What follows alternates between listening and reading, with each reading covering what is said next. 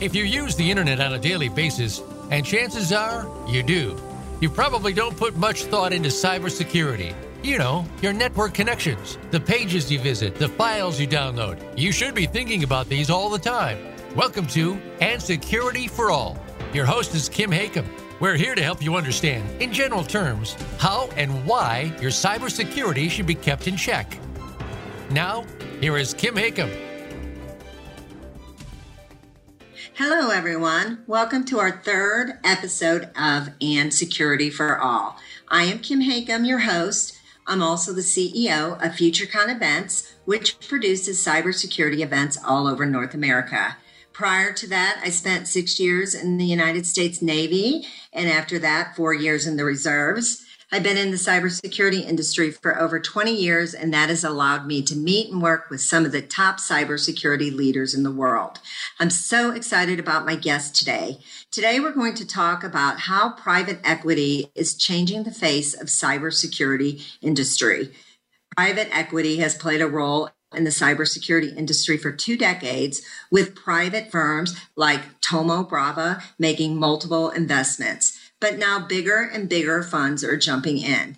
They're starting to influence the valuations and the very shape of the cybersecurity industry.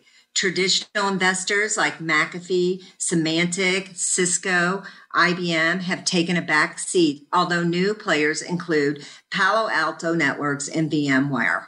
So what does this all mean? Well, I have an expert to share and shed light on his views. Today, I have Richard Stiennon. He is an influential industry analyst. Anyone who is in tech knows Richard. For those of you who have not had the pleasure of knowing Richard's history, let me give you a brief highlight on his career before I invite him in. Richard has 28 years of tech experience, first as a founder of RushNet, an ISP in Michigan. Then he went to an ethical hacker at PricewaterhouseCoopers, then as an analyst and as an executive at several technology firms. He has a very broad perspective in how the world of tech works. This is just the tip of the iceberg of what Richard has done.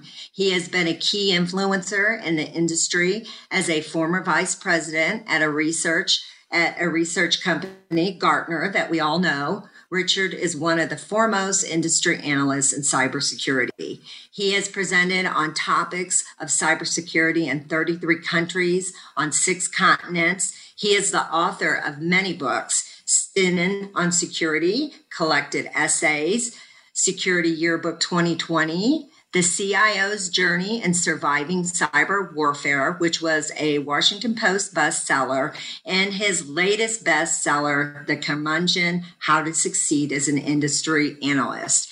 He also writes for Forbes and the Analyst Syndicate. Richard founded IT Harvest, another company, in 2005, the firm that does research for the IT security industry. He was named one of the 50 most powerful people in networking by Network World magazine. He has a huge following on social media. You can find him on Twitter at Cyberwar. And at the end of this episode, I'll let Richard also share other places you can find him. So without further ado, welcome to the show, Richard. Thank you, Kim. That was a wonderful introduction. Well, congratulations on all your success. I guess we were talking, you've had a little downtime. You usually travel all over the world. Yeah, coming up on 12 months of not seeing an airplane. So I've learned to live with it, as we all have. And I found I can get a lot more done if I'm not in hotels or on airplanes. Well, are you missing it at all? I'm missing seeing new places. And, thankfully my career has taken me all over the world, and my travel doesn't get me to the much sightseeing, but boy, do I get to eat in some nice restaurants and meet some really interesting people. And I really, really miss that. Yeah, agreed. Well, we have so much to cover in this 1-hour episode. Let's get started talking about first your recent book. Such a fascinating topic and a very interesting book cover. Obviously, they go hand in hand. The Curmudgeon, How to Succeed as an Industry Analyst. Can you give us a brief overview about this current book? Yeah, it was actually originally I had this idea of writing a book on how to become an analyst. And I also wanted to write a different book, which was how to influence industry analysts. And then I met Gene Kim, he's the author of the Phoenix Project, which is very popular amongst DevSecOps people. And when he heard that, I quite often advise companies, vendors on how to influence Gartner, he said, wow, I would have spent more money on you than on Gartner if I had known that. So he encouraged me to write the other book first, which I did. That was called Up and to the Right, Strategy and Tactics of Analyst Influence. But I had 25,000 words written for Curmudgeon. So that just sat on the back burner until lockdown. So last March of 2020, I just said, hey, that was my chance. And I'm working with a bunch of former Gartner analysts in this consortium we call the Analyst Syndicate. So I just reached out to them and got all their stories too, so I could include it. So it's kind of turned into chicken soup for the souls for industry analysts. Well, curmudgeon, the new word of the day for me. What was your inspiration for that topic, and especially the cover of the book? Maybe you can give our listeners kind of a description of what that book looks like. So curmudgeon is, the dictionary definition is, a cranky old miserly man. But when he joined Gartner, this analyst called Ken McGee gives a lecture on how to be a curmudgeon. And it's basically, how to be a skeptic, a cynic, and push back when you hear these dreamy predictions for technology, either the technology space as it stands or particular vendors in the space. So that's where the title came from. Curmudgeon, how to succeed as an industry analyst. And then I asked my wife to help design the cover. So she looked around online for an image. And I think what comes up when you search on Curmudgeon is this picture. It's a grayscale drawing of kind of a troll with a fly on his head. And boy, he looks curmudgeonly. So we reached out to the artist who had created it. And he happens to live in my hometown, Madison, Wisconsin. And he said, yeah, sure, go ahead, use it as a cover. So it was fun to produce the book and then send him a copy for his records. Wow, so that's actually a real person on that cover. Well, a real artist's rendition of a troll. Okay, yeah. And that's exactly the perfect word, a troll. That's what it looks like. So, I would think that would make people want to just open that book because of that cover. So, so you've had a history of writing all these books. Where can our audience find these books and all your other books? Yeah, so they're all available on Amazon. And you can just search on my name on Amazon. There are a few other Stiennons that write books, but I'm not the one who writes about medieval French literature. So that's the more prolific Stiennon out there is him. Well, I'm sure it won't be hard to find that book. But so shifting gears a little bit, I want to talk about a few things before we get into our topic today. You also founded IT Harvest in 2005. It's a firm that researches all about the IT security industry. Can you tell us a little bit about that and why you started that, especially coming from such a global company like Gartner? Yeah, so it turns out, I was at Gartner for 4 years, and I left, frankly, because I was just getting bored. I got all the same questions every day, from CIOs and CISOs. And I was enticed to join the industry. I went to a company called WebRoot Software. But I decided to leave WebRoot Software and start my own firm because looking back on it, all the things that I enjoy doing the most, being that I should be an industry analyst. So I enjoy writing, I enjoy speaking, I enjoy, digging into technology and learning all about it. And those are like the criteria for being an industry analyst. And I wasn't really cut out for all the several executive roles that I've taken on.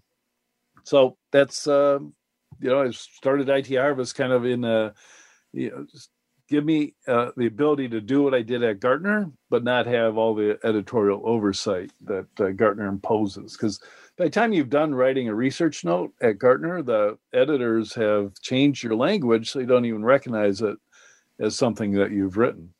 And I like to be more approachable in my writing.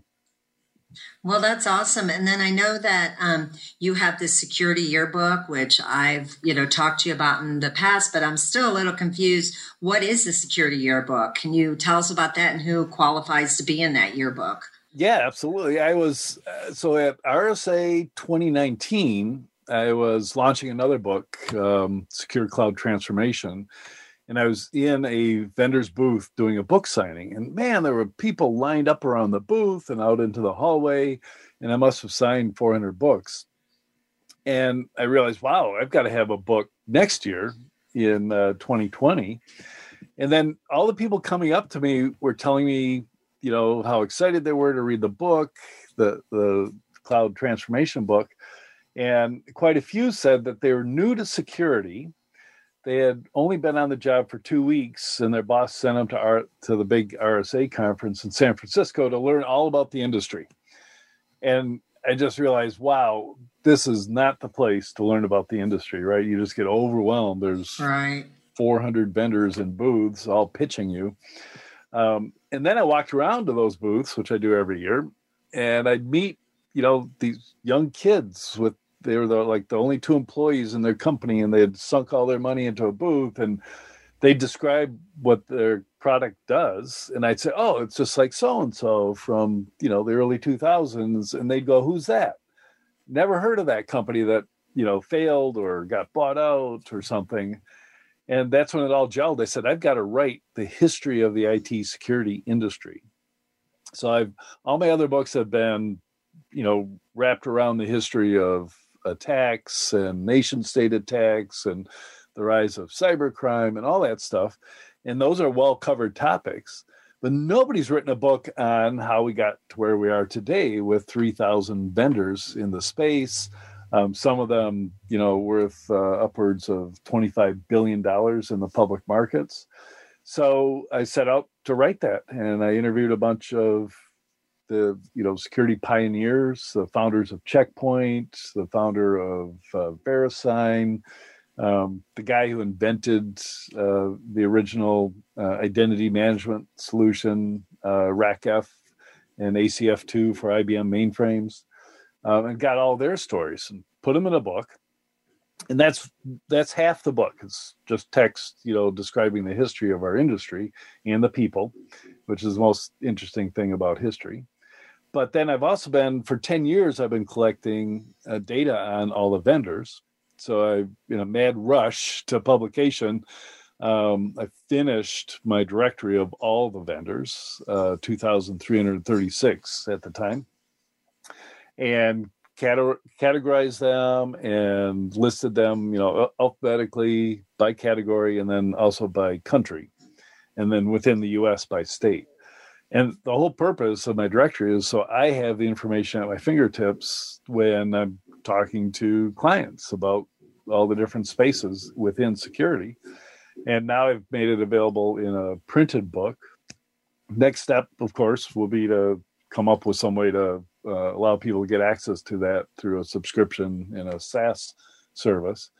But for now, it's because it's going to come out every year, you'll be able to check it for changes in the industry. Right now I'm working on the section on all the M&A that happened. There were about 225 companies acquired in last year, and then another 256 took funding rounds. So you can see it's almost becoming an encyclopedia of the security industry. I don't even know how you could keep up with, the evolving change of new companies coming in. So that would be a perfect subscription type, Right. Yeah, and great. It's a full-time job. I often hear CISOs talk as if they have their finger on the pulse of the security industry, because CISOs are just inundated with vendor messaging every day. So, that, and they're talking to vendors and getting pitched by vendors every week. And they think that they're on top of the market. And I'm going, well, that couldn't be possible because you're doing a CISO job, which is one of the hardest on the planet. And this is all I do. And I do it 60 hours a week. So there's, I need to share that so other people don't have to do as much work. Well, that might be a really good segue to our topic today. With everything that's happening on Wall Street, everything's going crazy.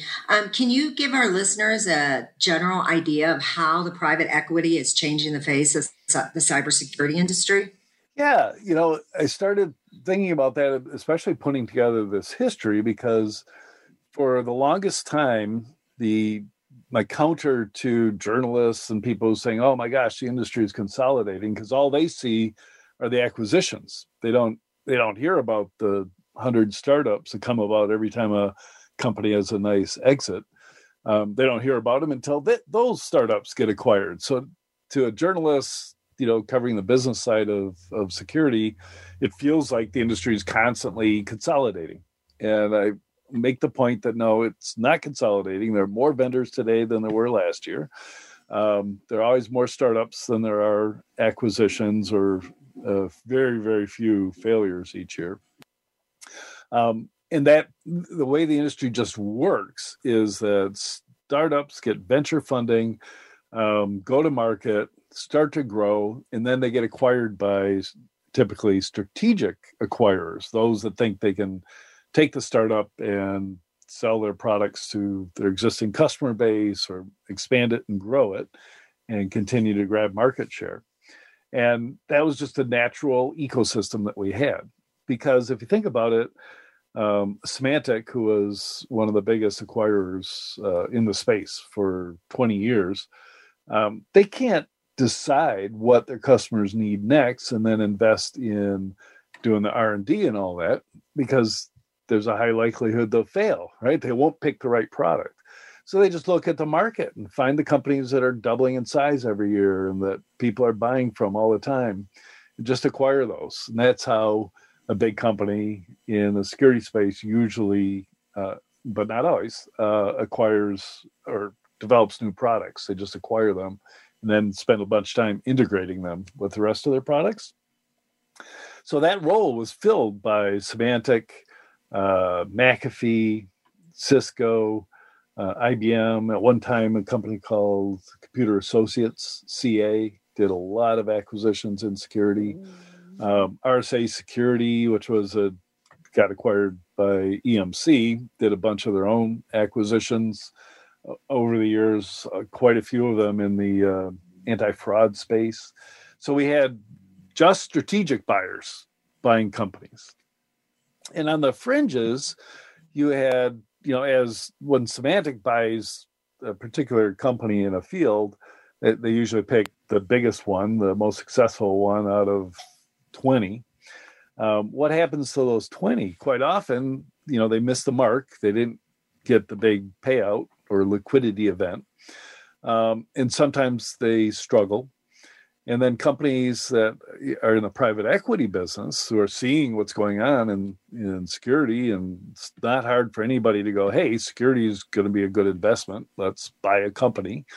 And for the longest time, the major player on the private equity side was Thoma Bravo, which is a private equity firm that is backed by like teachers, pension funds, companies that have 20 organizations that have 20 or $30 billion that they have to manage, but they'll take a small portion and devote it to something more risky that can give them better returns. And Thoma Bravo invests that money, and they've done things like took Entrust Systems, which was an encryption company, took them private out of the public markets, and assigned a professional CEO to it, and he managed it.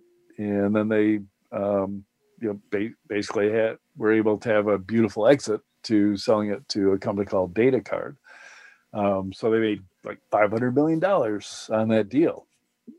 And then other companies like Francisco Partners have owned WatchGuard and SonicWall for years and years, and are trying to do the same thing.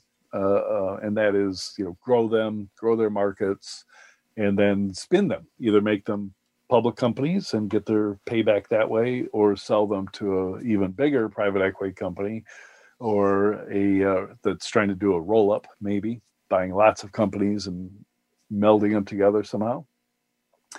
But what's happened in the last few years is that McAfee was pretty much taken off the table, right? It was sold to Intel, and nothing happened while it was at Intel.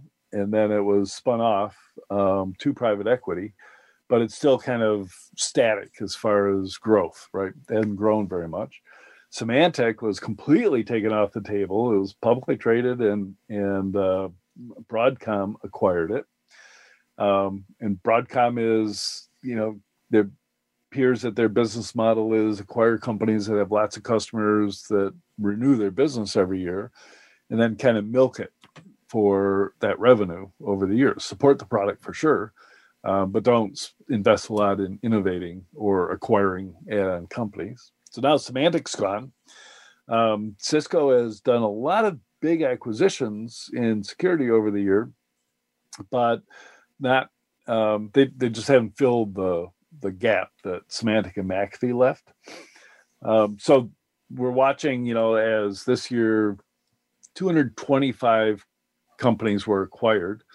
72 of those, so almost a third, were by private equity. So I'm seeing this higher and higher activity by private equity with bigger and bigger bets. 2 years ago, at the end of 2019, a private equity company called Insight Partners acquired Recorded Future, which was, on a roll and growing fast in the open source threat intelligence business. And they paid, I think, $770 million for a company that was, it was at least 10x revenue. And now they're reinvesting, right? So the company continues to grow, and this private equity company is putting money into their investments. So what, first of all, you've named all these companies that when you were mentioning earlier, the leaders that were out there like SonicWall and some of these names that those young people at RSA didn't know of. You just mentioned, you took me back 20 years just listening to all the companies that you were talking about. But when these private equity firms, because you just see it happen so fast, like with Symantec, today they were here, and you know what I do, I put on events and I work with all these cybersecurity companies. They're here today and gone tomorrow because they've been bought up. But what is that really doing to the cybersecurity industry and the leaders and the people that have worked with these companies and who have, especially like Symantec, when you've had people there for 20 minutes, and we've got about 3 minutes until we take our break. So maybe let's just tip on that a little bit, and we'll come back and talk more about that.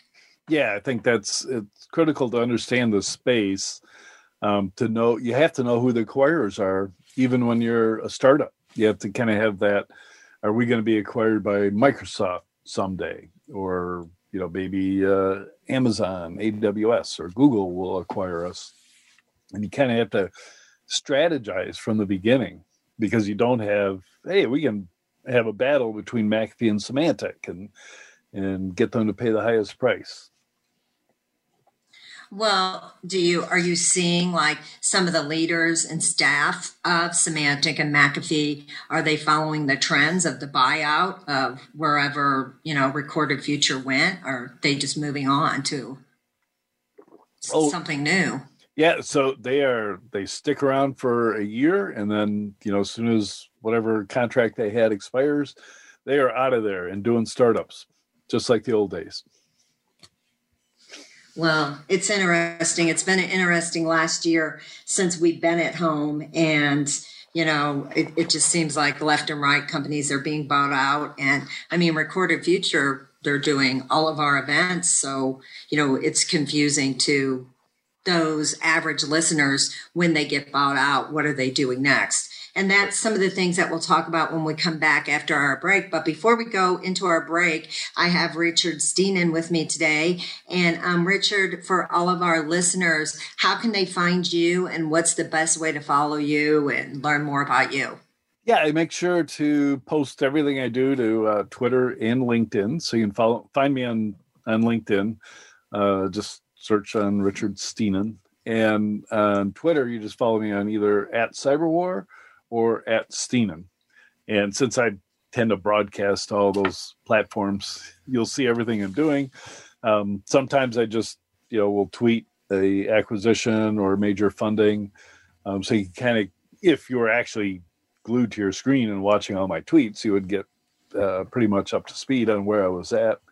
But, always go back and look at those or, connect to me on LinkedIn, and then you'll see my posts there. Okay, well, we're going to take a quick break, and then we're going to come back and continue our conversation with Richard Stiennon, talking about private equity as changing the face of the cybersecurity industry.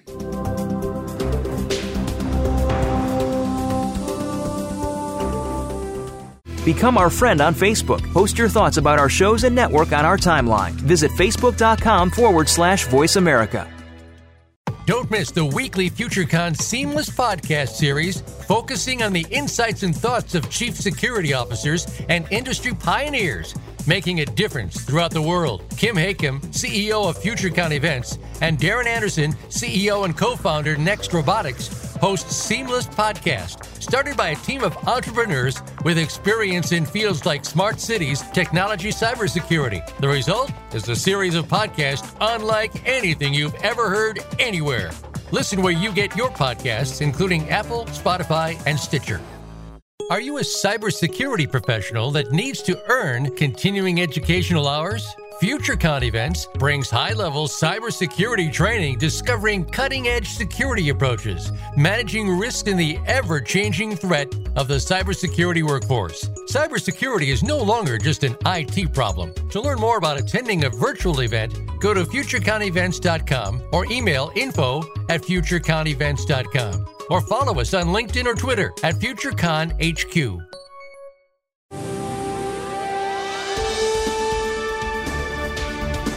You are listening to And Security for All with Kim Hakem.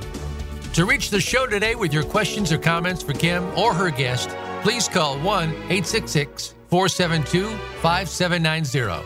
That's 1-866-472-5790. You may also send an email to khakem@futureconevents.com. Now back to And Security for All.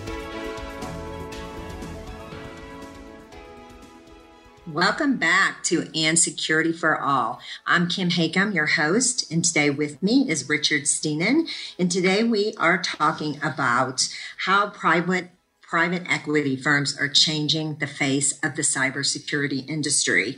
We've covered a lot about some of the past companies that we no longer hear about, but Richard, can you give us more insights on other areas that you feel like private equity is changing the face of cybersecurity, and what's it doing to the staple companies that have been around forever, like the McAfees and Symantec and Cisco's, companies like that? Are they going to be able to keep up?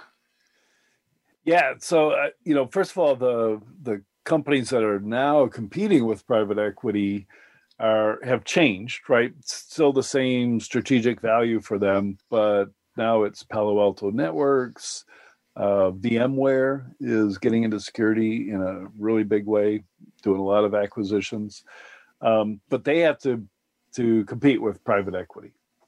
And they certainly usually are not going to be buying a company from private equity because, private equity already paid hundreds of millions for that company and built it up, and now they're trying to flip it, essentially, just like you buy an old house and fix it up. And that's a critical point, that typically private equity has very different requirements for their investments than a venture capitalist, because venture capitalists are the ones who created this industry. Even the early companies like Checkpoint Software, funded by venture capitalists in Israel. Checkpoint went from initial funding of $1 million or so to going public in 3 years and made some of the first billionaires in Israel. And it created the venture capital business in Israel. And then we see Israel's kicking out startups every single year. There's about 225 security vendors in Israel today, or based in Israel. And same with California, Boston, DC. They've got vibrant VC ecosystems. And the VCs have a completely different approach to private equity. VCs want to find a company fairly early and nurture it and give it the funding it needs to go through this. It's almost a playbook for a security company, right? Get your first product, get your first customers, grow your customer base, take an investment round so that you can open up offices in Europe and Asia and develop your channel. It just plays out the same almost every time. But the VCs are looking for, the winners that give them 100x return on their investment. Put in $1 million, get $100 million at the end of the day. Private equity doesn't need such a big return. Their competition is kind of a regular stock market, right? If they can show a return that's better overall for their portfolio than the stock market, they're doing a great job because their investors are, really big pension funds that I mentioned. Not, of course, individual wealthy investors as well. So when they look for companies, they look for mature companies with established management, professional management, people who've been around the block a few times, not college age kids like VCs tend to look for.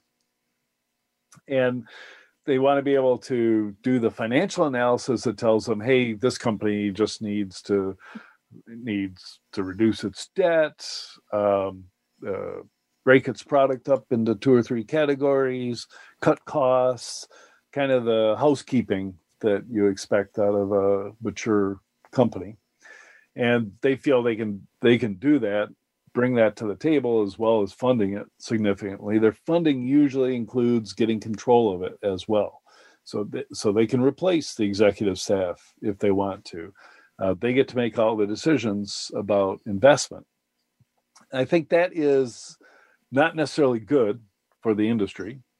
The companies that I follow that do the best are led by their founders. So Checkpoint, Fortinet, SourceFire back in the day before it actually was sold to Cisco, but the founder led the company from day one.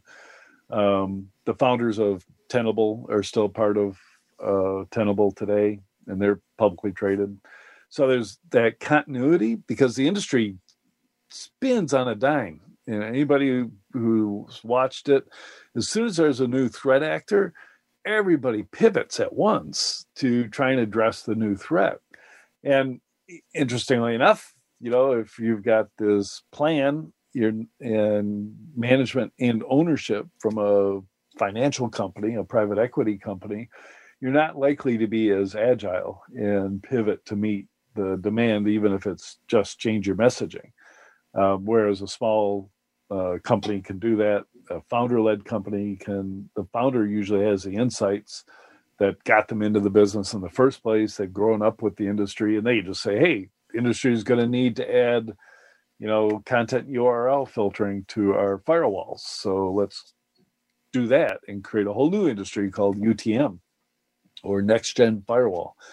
So that's the danger I see of having private equity involved, though they're still providing the valuable function of, lucrative exits for early investors like the VCs. So, if the VCs can make that 10 to 100x their investment, they don't care if it's selling to a Thoma Bravo or an Insight Partners. They're just as happy. Sometimes the employees aren't as happy because their stock options might not vest on that sale. And the goal of private equity is either to flip it or take it public.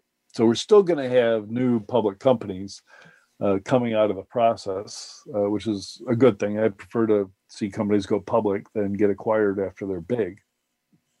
Well, when we were talking about earlier your yearbook, isn't that in a sense a playbook because you're very, well known in this industry. So I would assume these private equity firms are watching what you're doing and what you're writing about in these yearbooks to see, some of their strategies of what companies they should start going for. Oh, absolutely. And they come to me, and ask my advice on particular sectors. They rarely say which sector should we look at, but they'll have a sector in mind and they'll come to me. They love the managed security service business because it fits their model, right? A managed security service provider just gets customers and then manages their alerts, or sells them firewalls and manages those as well. So you can say, hey, if it's working in Colorado, it's going to work in the rest of the country. So it's an easy bet. All we need to is infuse a bunch of money. But they might have more esoteric theses that they're working on, and they'll contract with me to help work through and find likely candidates for that.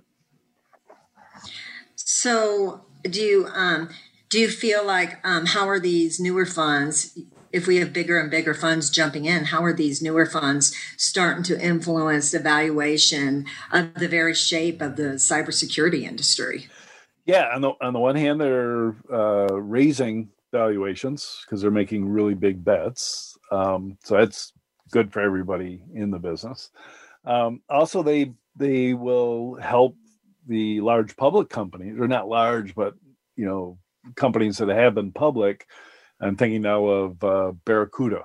So Barracuda had, never got above, the $2 to $4 billion market cap range. So they were taken private by private equity, and now they can operate and not have to worry about the quarterly reporting requirements and getting beat up by the stock market if they miss by a couple pennies a share, which is a grueling task for any public company.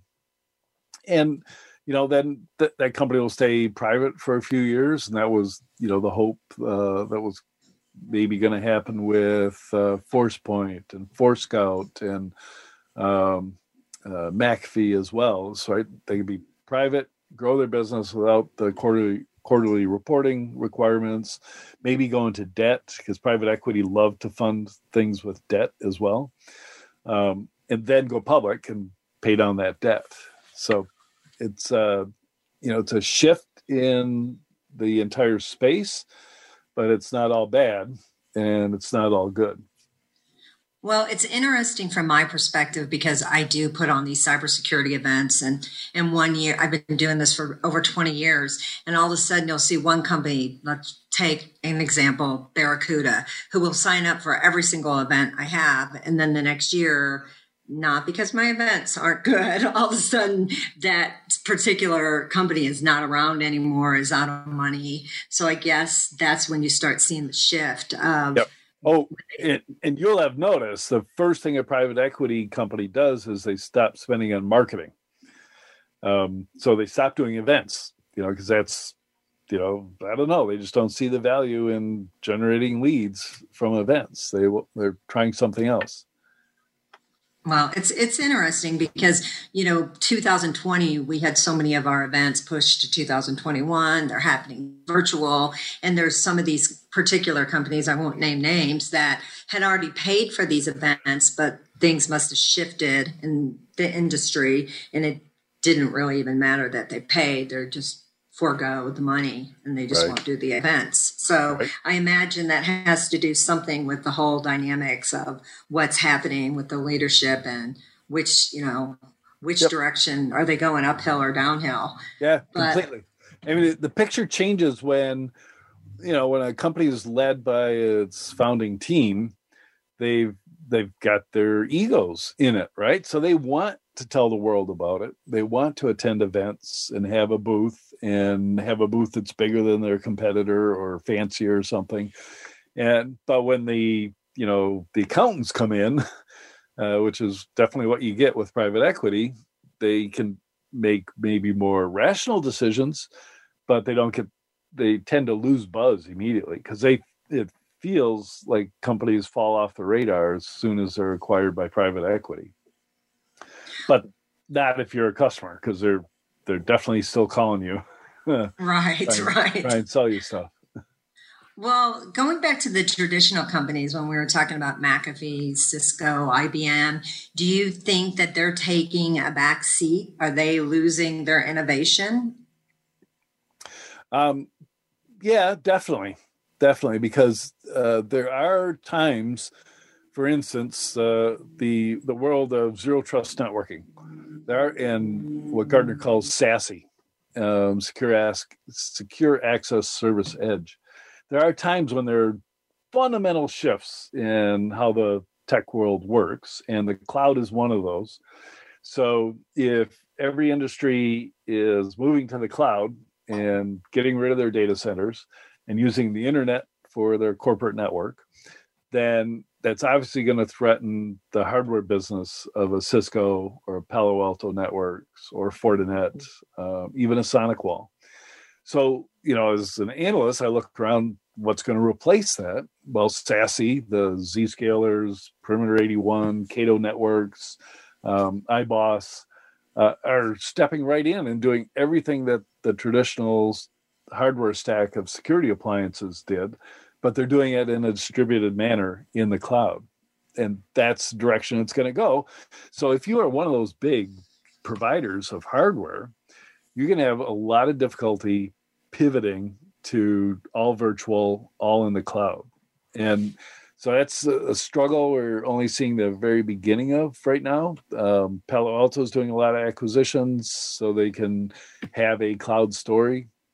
Cisco did several. Of course, Cisco is famous for its architectures. They can show you slides that demonstrate how they're a cloud provider, but yeah, they're not, right? They sell really big switches to telecom providers, and that's the primary business they do, and security maybe 20% of everything they do. That's why I track the kind of market cap every year of 22 vendors in the security space that are public. And so this new year 2021 version will publish what they did in 2020. And that's why I left Cisco out, right? Because even if though Cisco would be the biggest vendor at a market cap of $100 billion, that's not from their security sales necessarily. It's from their switch and router sales. So you've got the startup, essentially a newcomer on the block, Zscaler, growing 245% in 2020 in market cap, all the way up to $26 billion. And that's more than Fortinet, who probably has 6 times their revenue. But the market perceives that that's the future, is a Zscaler kind of thing. And Zscaler is on the network side. CrowdStrike is on the... I was just going to mention CrowdStrike. I was going to say, I haven't heard you talk about CrowdStrike yet. Because CrowdStrike is really the most highly valued security company at $45 billion. They grew 233%, so not too shabby. And, even that growth and that size, they are, I think they're 4 times the size of Zscaler at least in terms of revenue.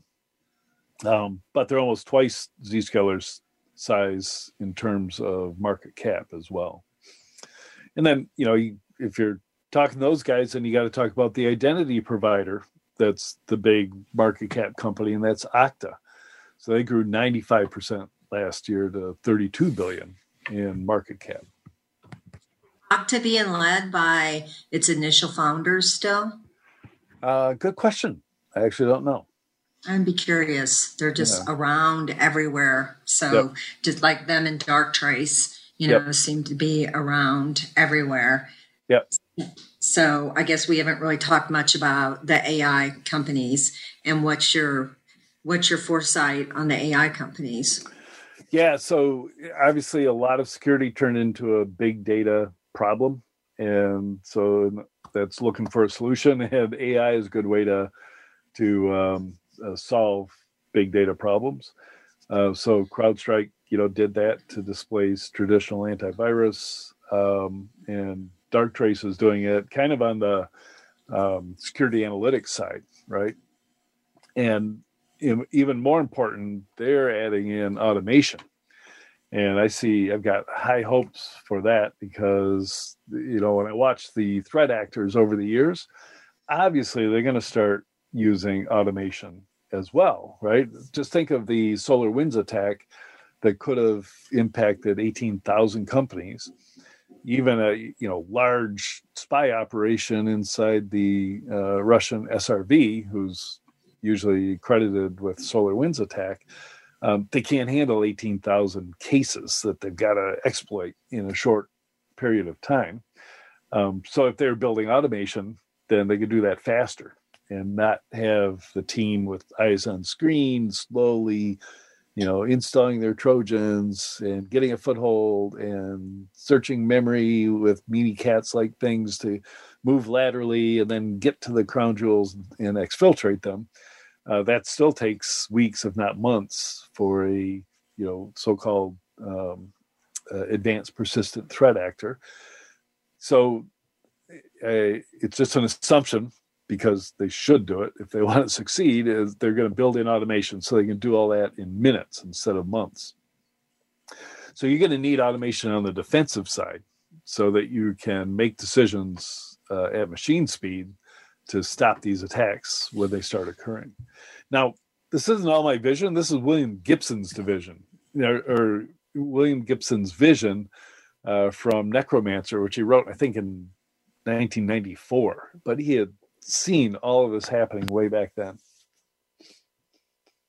So going back to private equity, when we're talking about what just happened with SolarWinds and what's happening with SolarWinds, do you feel like these continued cyber attacks are leading more and more of the bigger funds to jump in? Because, it's all over the place. Yeah, usually to me, it feels like the big attacks happen. The existing public companies' stock goes up because, cyber is important, so we should invest our money in cyber. And the private equity guys see that growth level. They go, we have to get into cyber. So, and this is the way it's been forever, right? Even if there's a new attack back in 2003, a new worm, a new virus that Symantec and McAfee didn't catch, you would think their stock would drop, but it always went up whenever that happened. So our space has an outside driver. It's not just markets. It's the bad actors who are evolving their tools and techniques. So as we start to eventually wind down on this, what would you say, what advice would be, for some of these companies that are just coming out of stealth mode? How it seems that there's several different avenues you can go down, but what advice would you give to the people that are those young kids that you talk to at those booths at RSA?